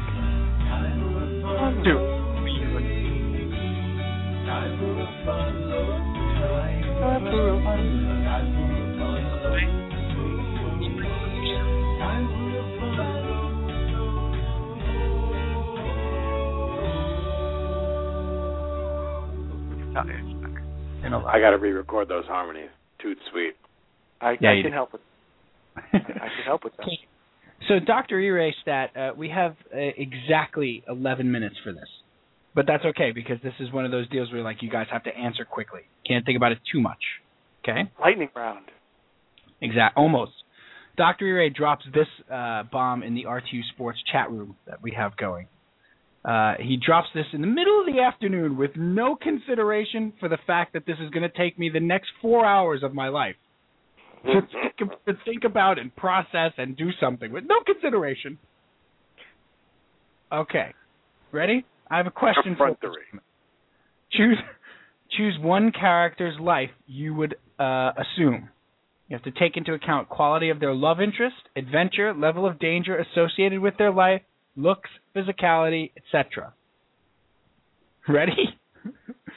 Luke Skywalker, Han Solo, Indiana Jones, Aragorn, Marty McFly, Martin Riggs, or John McClane? Aragorn. Well, you got to think about it for a second. No, I did. It's Aragorn. Aragorn. In predictable, in the dictionary in predictable, it says CU. And I hate to use such a lame, what do you call it? Lame conceit with the dictionary thing. But come on, just think about it for a moment. Aragorn. Can I have the list again? Aragorn. Thank you, PJ. Someone gave me the chance to be Aragorn, and I took it. Look, yeah, I knew there was no chance you could get. I'm surprised I even got the last three out. Thank you. Luke Skywalker, Han Solo, Indiana Jones, Aragorn, Marty McFly, Martin Riggs, John McClane. Now, please take into account. No one takes Martin Riggs. What are you kidding? What? Riggs, Slow down. Riggs. Slow down. First of all, you got to work with that guy. Slow down. Slow down. You guys, the question you should have asked, which we asked immediately, was, am I getting this person in adventure or at the end of said adventure? So am I assuming this life at the end of said adventure? Well, why would you take adventure into account if it's already over? Do I get to be Riggs before everyone he knows gets murdered, or after everyone he knows has been murdered? Or at the end of Lethal Weapon 4? Why is Riggs even on this list? Come on now. Because of Patsy Kensit. Because of Patsy Kensit. Wow, well. That's where you Martin... could be the big black guy from the Green Mile, or Aragorn. That's Danny Ocean, right? Or Luke Skywalker. You pick. Yeah, how is Danny Ocean not on that list? Danny Ocean, because that's a good call. Danny Ocean could be on that list. Thank you. Okay. But Martin Riggs is on that list because of a couple things. One, we didn't take into account the fact that, as Evan said, you'd have to have every holiday meal with Danny Glover. Right. You can't escape. You can't escape his family. Terrible. Had you considered that, you probably would have left him off the list. But you could make the argument. You can make the argument. That's racist, man. At about Riggs. I'm getting too old for this fun load.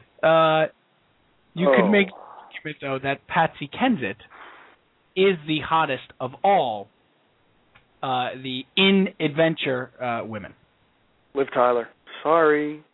Arwen is you will never convince me that Arwen... Well, no, excuse me, sorry, Marion Ravenwood. There you go. See, I said Indiana Jones.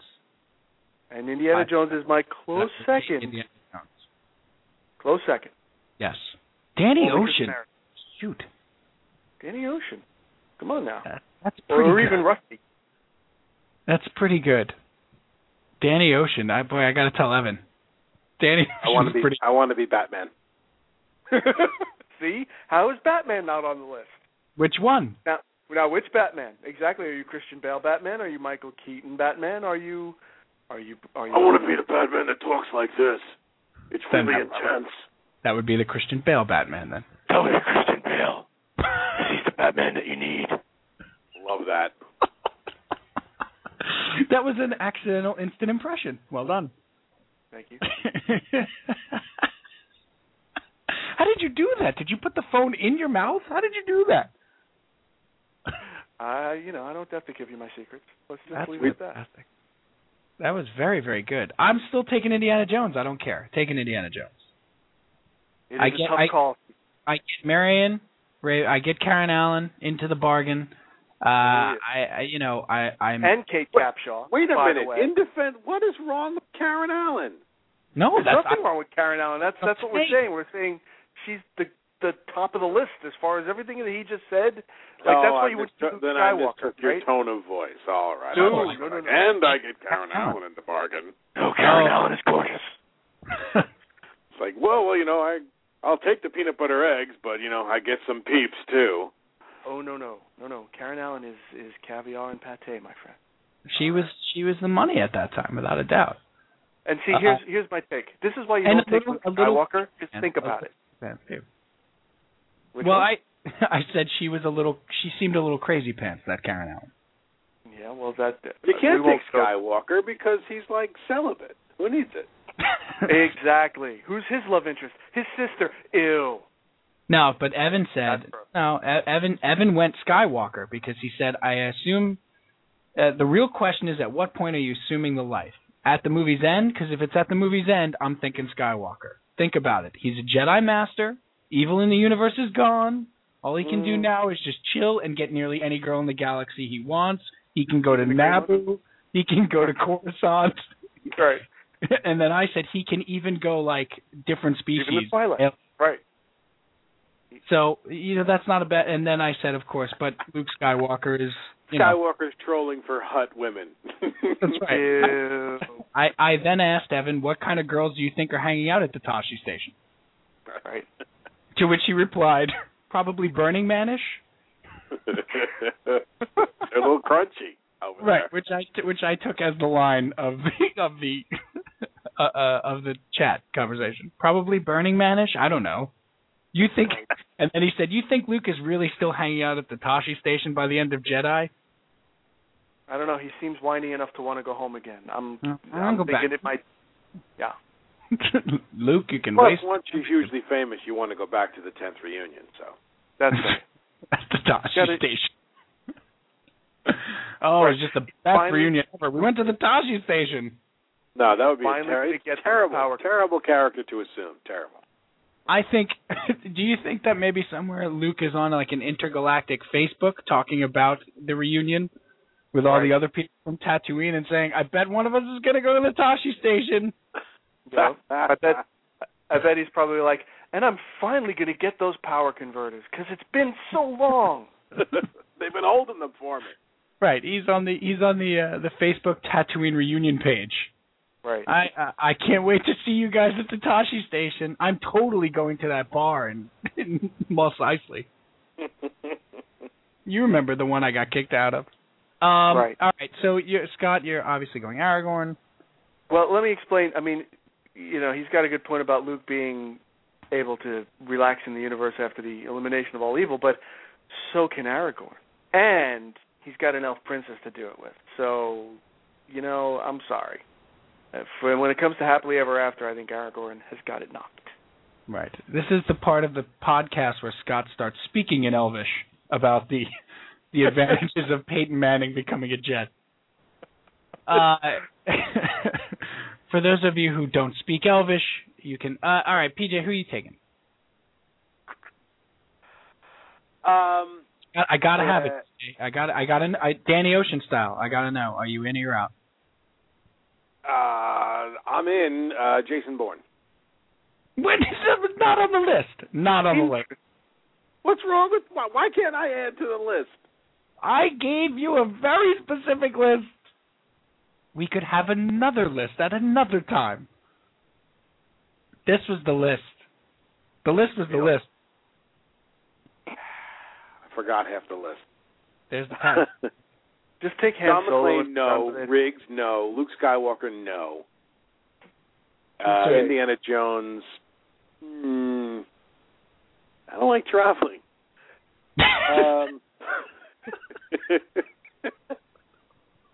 You got one that stays primarily in the States? I don't. You especially don't like traveling when it's a little red line and then a beep on a map. He takes very bad planes. I hate traveling like that. Not an Indiana Jones constantly movie. Getting punched. I don't think I could take that one on. Han Solo? I kind of dig on Han Solo. I do. Yeah, and princess. Yeah, Carrie Fisher's at that time. I mean, we all know, how she went sort of what's Margot Kidder in the dumpster afterward. But at that time, it was before she found Derry. It was fine. Right. Yeah, she was choice.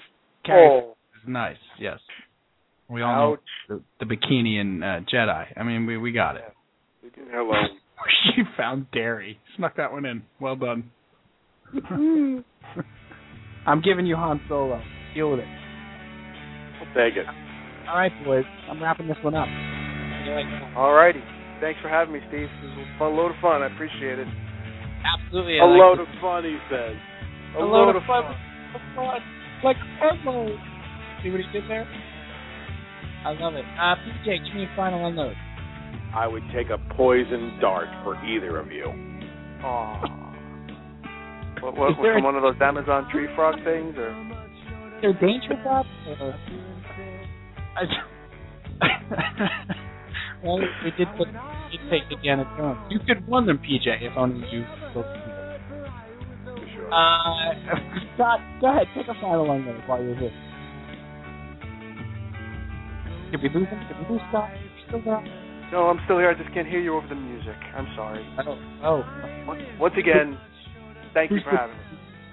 Who's producing this show? Go ahead, take a final unload. Knock yourself out. Peyton to the Jets, please. Just give me something to root for here. That's all I want. Give me something to root for. Let's win now. Thank you. And thanks again, Steve. I had a blast. Awesome. And my final unload is, we didn't talk about the Wilpons for a change. Largely because Cal wasn't here. Or Lenny Dykstra. I thought for sure he was talking about Dykstra. Right. Nails is in jail. But we'll talk about that next week for sure when Cal comes back to the show. Very big decision in the Madoff trial. Who it benefits, we don't know. What we do know is that the Mets are still owned by the Wilpons, and will be for the conceivable future, or foreseeable future. And Johan Santana, that's where it's important. He's on the baseball field, made it through his first spring start in good stead. He's going to take the ball again on Sunday. Hey, you know what? Give me something.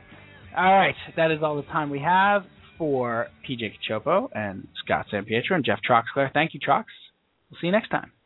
Later.